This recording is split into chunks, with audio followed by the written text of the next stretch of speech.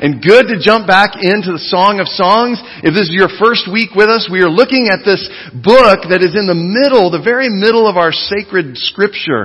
And it is a collection of ancient Israelite love poetry. And we saw that this is read, of course, at weddings and those kinds of things, but really the main part that it is read is during the celebration of Passover. It's as if they wanted to combine this incredible divine drama of God delivering the slaves of Egypt through the Red Sea with this incredibly human part of the book. And we have been saying over and over and over again that what this book teaches us is that the desire to be with someone else, even the physical desire, marriage and sexual intimacy are gifts from God for us and for His glory. In other words, He set them free to be human. These were slaves who had been dehumanized in Egypt for centuries, and they needed to know that part of what they are set free for is to be human. To learn how to love and desire, to learn to be married, to enjoy sexual intimacy, this gift of God. And when that is enjoyed within its proper context, what that then means, we say God's glory is there. What does that mean? It means that God's will was accomplished. That part of the reason He set them free from Israel was for them to be able to do this in freedom. And so we have to look at these things. And we've been looking these last couple of weeks at this great poetry. Not all of us are into poetry, but we're reading it and then seeing what this teaches us about our relationships and about desire and about human intimacy. And so, as we've been doing, because we know this poetry reads a lot like a play, we've been reading this together, and I have had Lori, the Shulamite, come up and to read with us. And so, I'm going to get started because I get to start this week by praising you. Oh, wow. Yes. As it should be. All right. So it'll be on the screen behind me, and you can read along if you would like. How beautiful you are, my darling. Oh, how beautiful. Your eyes behind your veil are doves. Your hair is like flock of goats descending from the hills of Gilead. Your teeth are like a flock of sheep just shorn, coming up from the washing. Each has its twin. Not one of them is alone. Your lips are like scarlet ribbon. Your mouth is lovely. Your temples behind your veil are like halves of a pomegranate. Your neck is like the Tower of David built with courses of stone. On it hang 1,000 shields, all of them shields of warriors. Your breasts are like two fawns, like twin fawns of a gazelle that browse among the lilies. Until the day breaks and the shadows flee, I will go to the mountain of myrrh and to the hill of incense. You are altogether beautiful, my darling. There is no flaw in you. Do you want me to say that again? There's no flaw every day in you. That's good. All right. Here's your part. Okay. All right. Here you go. All right. Here I go. My beloved is radiant and ruddy, outstanding among 10,000. His head is purest gold. His hair is wavy and black as a raven. I think somebody's delusional. You remember me back then, right? I do, Yeah. yes. His eyes are like doves by the water streams, washed in milk, mounted like jewels. His cheeks are like beds of spice, yielding perfume. His lips are like lilies dripping with myrrh. His arms are rods of gold set with topaz. His body is like polished ivory decorated with lapis lazuli. His legs are pillars of marble set on bases of pure gold. His appearance is like Lebanon, choice as its cedars. His mouth is sweetness itself. He is altogether lovely. This is my beloved, my friend, daughters of Jerusalem. This is the word of the Lord for the people of the Lord. Thanks be to God.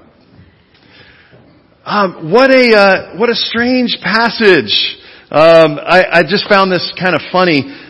This has absolutely nothing to do with the sermon that I want to talk with you about today. But it's just one of those places where you can kind of say to people who only want to interpret the Bible literally, this is one of those places that doesn't fit, or you end up with a woman that looks like this. You can see the goats, falling down, and the sheep, and the tower, and it just doesn't work out so well. So just know there are parts of the Bible that it, just kind of says what it means, and there are parts where there's some interpretation work that needs to happen there, and so that's great. But what I really wanted to talk with you about is really this language of love that we see throughout these two lovers back and forth to one another. How well they know each other. And it reminds me of a story when Lori was about 6 months pregnant. We were living in Northern Ireland, and it's a little cheaper to get around in Europe when you live there, and I was earning on the British pound, and so I just had a regular steady job, but allowed us to do some travel. And so we thought, one last time, let's travel before the baby comes. And where would you like to go? And we said, let's go to Paris. And so we were at Paris in the spring. It looks like this. It's just beautiful. The cherry blossoms around the Eiffel Tower are there. And so we were preparing for the trip. And I got this idea because I had heard horror stories of how Parisians look at and react to Americans in particular. And so I didn't want to have that. And now, just so you know, I want you to know, from my standpoint, they were lovely people. Absolutely beautiful to us as Americans. Now, I did try and play one card to help. See, the woman who sat across from me at the desk, she spoke fluent French. And so I said, I'm going to a country, I don't speak the language, and I just think it would be nice if I knew how to say, please do you speak English?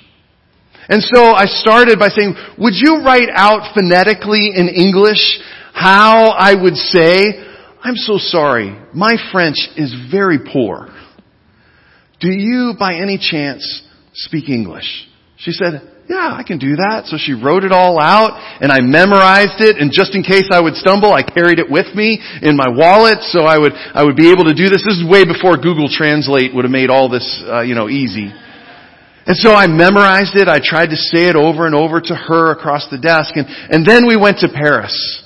And several times as we were walking along, we wouldn't know exactly where we were or what we were supposed to do. And we would go in, or we'd go to a restaurant or whatever. And they would come up and they would say in French, oh, oui, And I would either pull out my paper. I think I did that the very first time because I was very nervous. And I said, my French is very poor.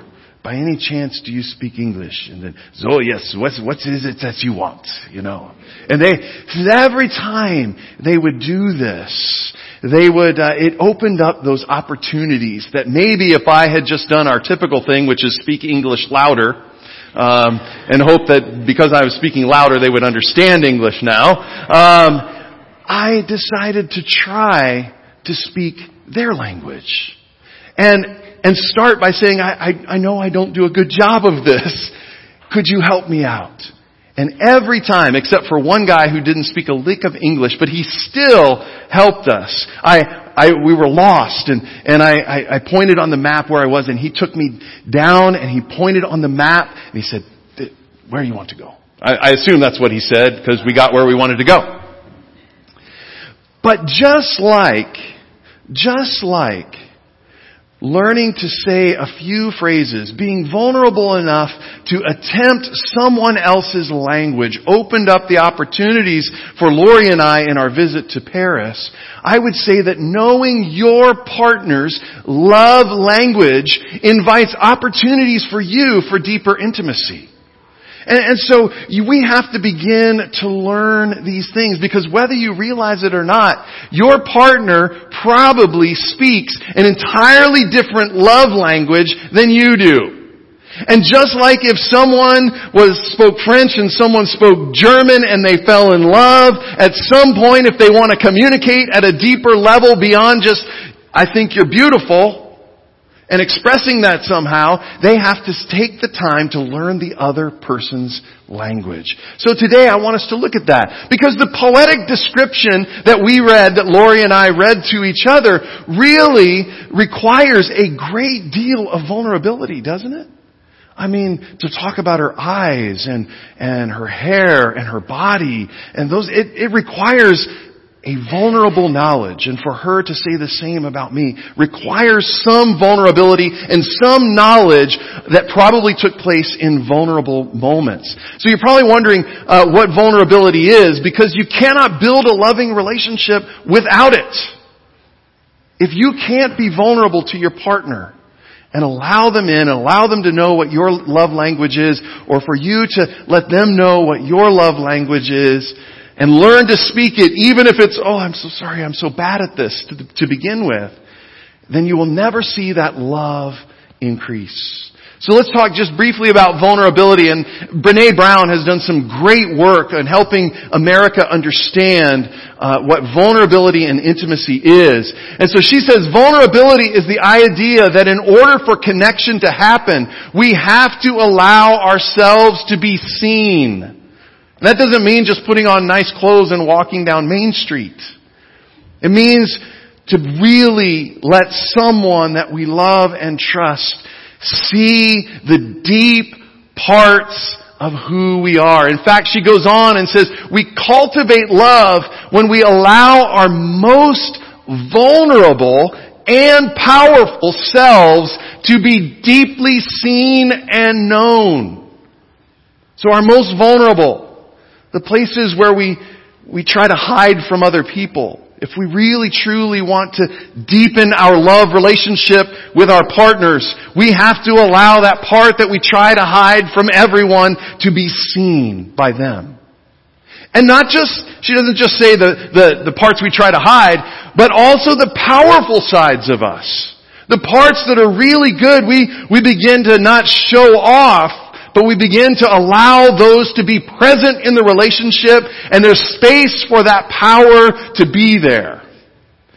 And so there's that balance, again, that dance that we talked about last week between the parts we try to hide and the parts that we try and bolster up or show as often as possible. We have to let our most vulnerable and powerful selves to be deeply seen and known. And when we honor the spiritual connection that grows from that offering with trust, respect, kindness, and affection. So both the powerful sides receive trust and respect, kindness and affection, and those parts that your partner or you try to hide from everyone, maybe including them, that those things, when they are brought out, are treated with trust and respect and kindness and affection. This is vulnerability. And without it, you can only go so far in a relationship with someone. Now, that's scary, because she also says that just mentioning the word vulnerable to people already heightens our anxiety. And so there has to be something that God does in us to allow us to move in this direction. So let's look at these love languages. There are 5, and if you've never read Gary Chapman's book, The 5 Love Languages, you really owe it to yourself to do this. It's one that I typically recommend for premarital counseling. It just helps you to begin to understand these 5 categories, these 5 love languages, that what they are is when you do this thing, whatever this is going to be, we're going to go over the 5, or when you speak into these things, your partner receives it or interprets it or hears it as love. That you get them, you know them, and you're expressing love to them. Now, your language of love may be different than your partner's. And so it requires you to maybe write it down on a little piece of paper so that your partner can know how to say, I'm sorry, my love language is really poor right now. Can you please help me to understand? And then you will, because they're being vulnerable, receive that with honor and trust, with respect, and knowing that they are making the attempt. Because the truth is, you have a love language yourself. And the thing that I see happen in couples all the time is that you know what your love language is, and so just like if you have a native language that you speak, you probably speak that all the time. And when you're with your friends, you speak, like for me it's English, so I speak in English all the time, unless I'm teaching you Hebrew or Greek words. It's just something I flow into. The same goes with our love language. We know our love language. It's just intuitive. And so if you know what your love language is, 9 times out of 10, the chance is that you are trying to show your partner you love them through your own love language. This is going to make sense a lot more here in just a second. But the goal is, as we get to the end of these 5, is that you begin to speak the language that your partner needs you to speak, and that's going to be more difficult. It's so funny, I very rarely find that two people have the exact same love language. Sometimes, but very rarely. So let's look at these. Are you ready? Should we jump into these?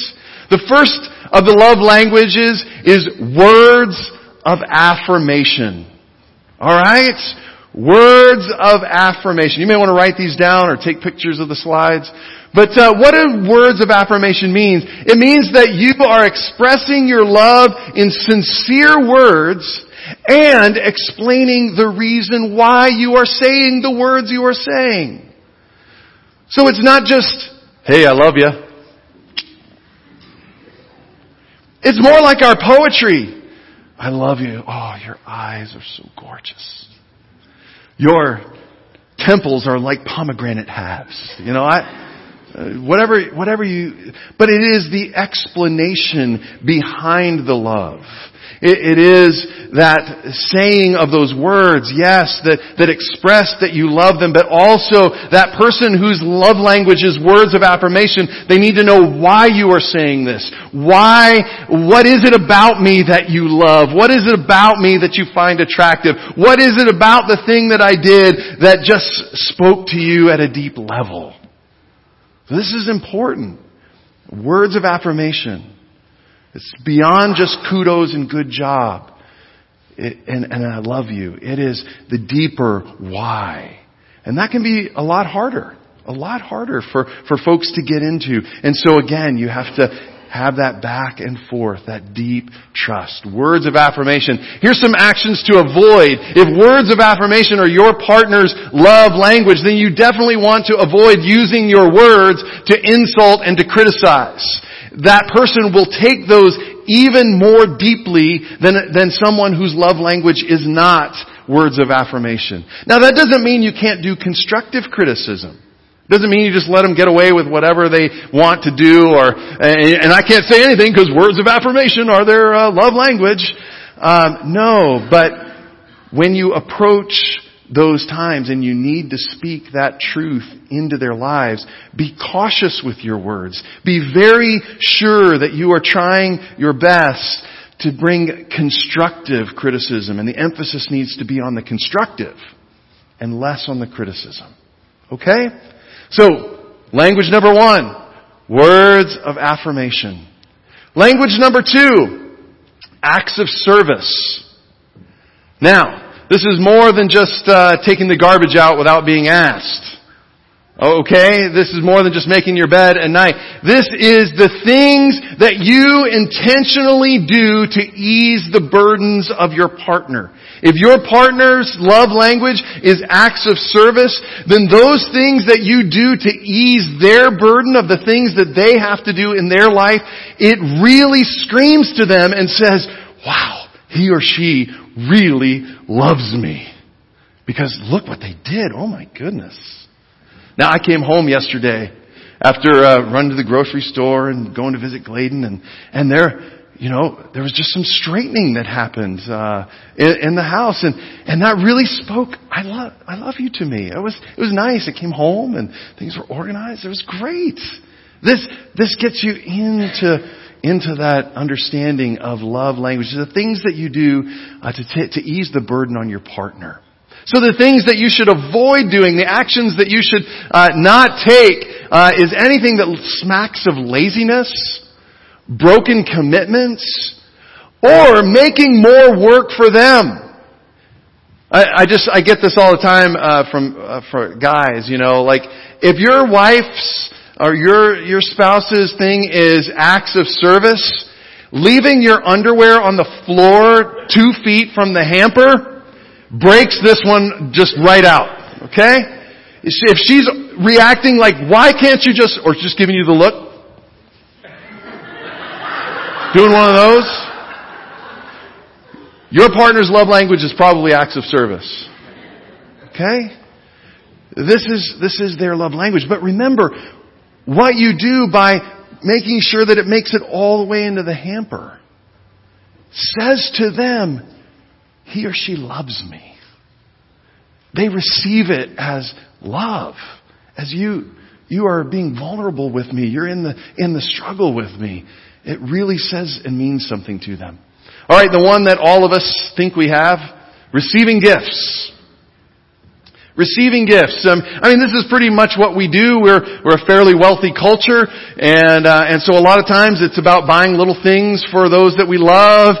Roses. We were reminded. I hope everybody remembered that it was Valentine's Day after Katrina gave us that good reminder, and we did all those things. But receiving gifts is more than just the little things I like. It's more than just materialism. It's the gifts and gestures that show your partner that they are known and cared for. So there is something in the gift. You put some thought into it. It is something that you know they would love, or that they're interested in, or that just reminds them of, the time you went to Paris, or the time you went to see this great thing, whatever it might, a wonderful, sometimes it can be a simple thing. Sometimes it can be a very expensive thing. But the thing that those two have in common is that the gift has some meaning behind it. It wasn't just you were racing home through the airport and here's a t-shirt from Kansas City. Whew, throw it in the bag. Yeah. No, it's you looked and you saw something and it said something to your partner that you were thinking about them while you were gone. That's the nature of receiving gifts or gift giving as a love language. They thrive on thoughtfulness and the effort behind the visual representation of love. So it's not just the thing, but all the stuff that went into it behind the scenes that helps them. So the actions you want to avoid, missing birthdays. Everybody pretty much, I think, has a calendar or Google Calendar. You should just have your partner's birthday in there with a reminder at 10 days, 5 days, 2 days, 1 day, 30 minutes. If this is a struggle for you, this is what you do. Because you want to just get it. And it's not just, I got to get them something. It's no. I want to be vulnerable with them. And although this isn't my love language, I want to make sure that they understand that I love them. And this is going to be important. You don't want to miss anniversaries, and you certainly don't want to do thoughtless gifts. Gifts from the gas station are not that great. So remember, put those in. That's a part of love language. Language number 4 is quality time. Quality time. Now, quality time is spending time together. Yes. A lot of us think that, we're just together. It's quality time. But there's some qualifiers to quality time. It is spending time together while being fully present and giving your full and undivided attention to your partner. It is not sitting on the couch with your arm around your partner watching a football game, guys, that you are very, very interested in. Unless she just loves football and you're in it together. That's not quality time, okay?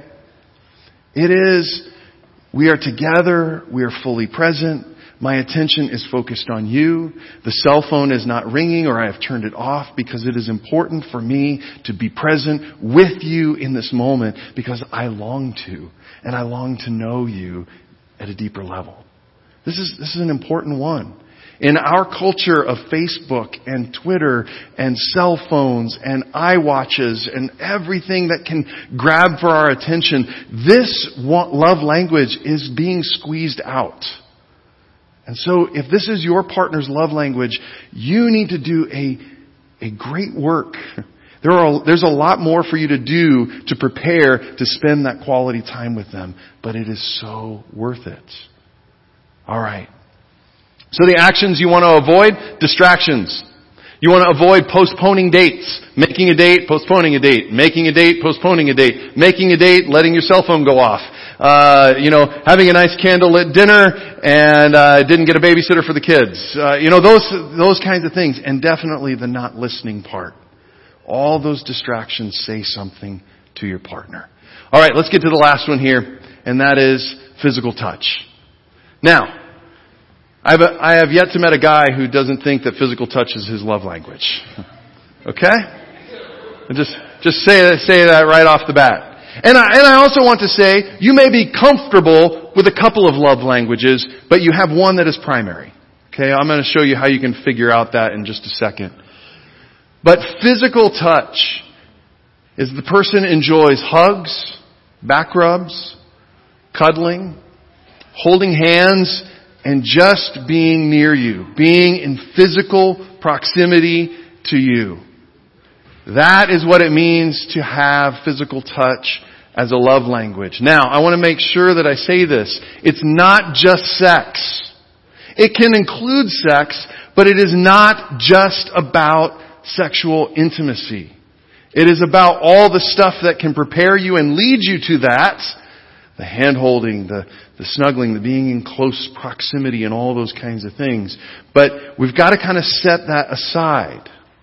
It has more to do with the being in close physical proximity to one another that says, man, he loves me or she loves me, than it does to what happens in the bedroom. Okay? It can include that stuff too, and that's great, but it really is more about the other physical contact. So the things that you want to avoid are neglect or abuse of any kind. Okay, I mean that should just be full stop, but for someone whose love language truly is physical touch, abuse can wound at such a deep, deep, deep level. And it will be hard for them to express that vulnerability again going forward. So like I said, there are these languages. Some of you may have identified with a couple of them, but I guarantee you have one that is primary. Now, there are some of us who love physical touch. And we say, yeah, that's mine. But, I kind of like gift giving too. It's kind of nice to receive something. And so, you may be wondering, well, what is mine? If you're not sure, then I would encourage you to go and check out www.5lovelanguages.com. They have a small quiz there. Can kind of get you in the ballpark, alright? Kind of help you to begin to understand this. Because this, I believe, is so vital. There are some of you who have lived together for decades and never learned to speak your partner's love language. And so I want to encourage you to learn what it is. That may mean that for some of you, you need to go take the test and then give the results to your partner. Now, don't just plop it down, here, try and do better.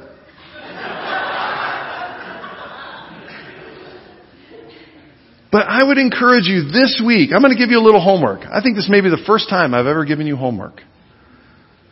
Go take this test and schedule a night this week to be with your partner for the sole intent purpose of sharing with them what your love language is and what it means to you those times that they have inadvertently stumbled into your love language. See what begins to happen. Yeah, it's going to be awkward at first. You're going to have to be very vulnerable. You're going to have to say to them, my love language speaking abilities is very poor. Can you help me? And if your partner does that and exposes them in vulnerability, receive that with honor and trust and respect and say, thank you for being so vulnerable. I would love it if you did this. Now, I know that doesn't feel good. We all want our partners to intuit what we need. But I tell every premarital couple, once you get one of these wedding bands, it does not give you mental telepathy.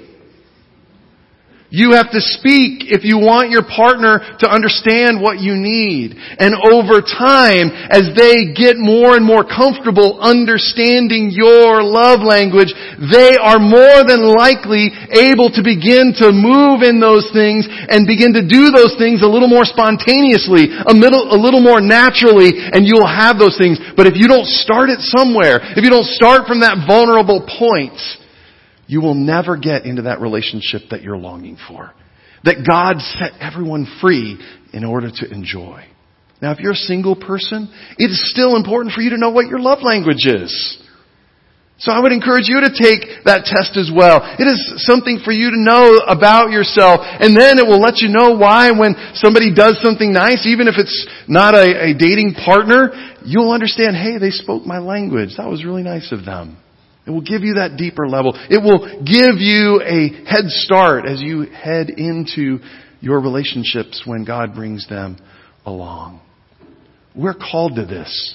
And I want you to know today, it is not too late for you to learn to speak the love language. I'll never forget a couple that I counseled in Southern California. They came in, they were in their late 60s. And they came to me in my early 30s to help them with their relationship. I didn't know about love languages at the time. I don't know that the book was out yet or I hadn't read it. But they sat down and they argued, and they were a Spanish-speaking couple, and sometimes it would drift into very passionate Spanish. And I would just let them go and then ask what was said. But over our time together, they came to understand, and God helped me to help them know. And in essence, it was what their love languages were. And they learned to speak it at 65 and 67 years old. And they had been married, I think at that time, like 35 years. But they learned to speak one another's love language. And they got to a point where they no longer needed to come in and see me, because they had learned the language and they knew how to do this. You might think, what does all this have to do with church, Jeff? Well, I want you to know that we serve a God who was willing to come and speak the love language that humanity needs. For some, it was a touch that healed. For some, it was words of affirmation that said, God loves you and the kingdom that He has that you've been waiting for has come near. For some, it was acts of service as He washed His disciples' feet.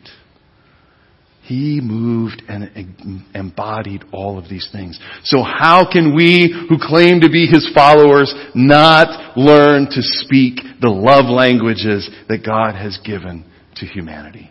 It's not too late. Ask for His help in learning how to be vulnerable and speak the language that your partner is waiting and dying for you to speak. It will change your relationships. Well, let's pray, shall we?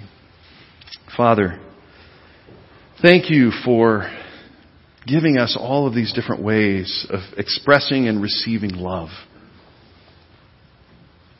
You must be such a good God to allow us to express love in so many different ways.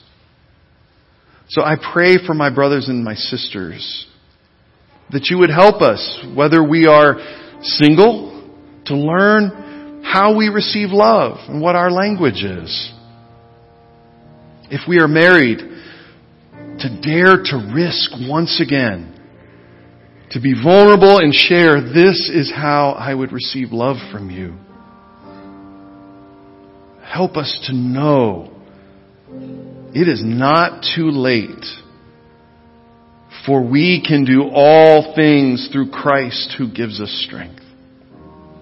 Help us to risk this week. Help us to learn our love language and to share it with our partner.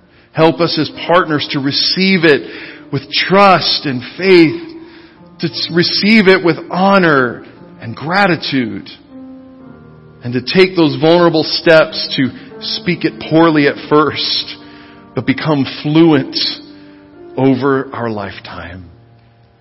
And I pray this would be a healing balm for the relationships in this church. And that because of that, people would see there's something different here. They don't give up on love. They learn how to speak it. They learn how to be vulnerable. And so we pray all of these things in the name of the God who made Himself vulnerable to us. In the name of the one who spoke all love languages to those He was around. To the name of the one who showed us vulnerability on a cross and showed us the power of resurrection. It is in His name, the gentle, loving, tender, vulnerable name of Jesus, that we ask all of these things. And all God's people said, amen, amen. Would you stand and receive the final blessing? And now, may you learn the love language of your partner. Dare to be vulnerable and learn to speak it. Poorly at first, trust me, it'll be poor. As poor as my French. But I pray that through God's help and strength, you will learn to speak it fluently and receive the love that only the vulnerability with another human being can show you and bring you. And I pray this in the name of the Father and the Son and the Holy Spirit, one God, forever and ever. Amen. Go in peace. Go in love.